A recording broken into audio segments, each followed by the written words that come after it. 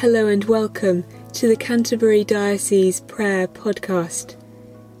In our calendar today we're continuing our journey around the North Downs Deanery, and today we're praying with the North Downs team, the Pilgrim's Way. We pray for their clergy, Rob Tugwell, and for their reader, Peter Roberts. May the love of God strengthen all those who live and work in this area of the North Downs Deanery. Fill them with your Spirit, and may they feel your presence beside them, today and always. Lord, in your mercy, hear our prayer. We join with the Worldwide Anglican Church today to pray for the Diocese of Kumasi, the Church of the Province of West Africa.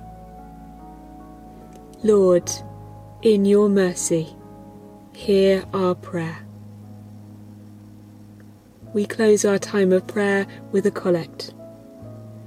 Almighty and everlasting God, who in your tender love towards the human race sent your Son, our Saviour Jesus Christ, to take upon him our flesh, and to suffer death upon the cross.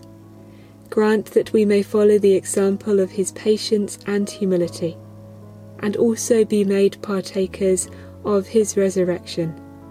Through Jesus Christ, your Son, our Lord, who is alive and reigns with you, in the unity of the Holy Spirit, one God, now and forever.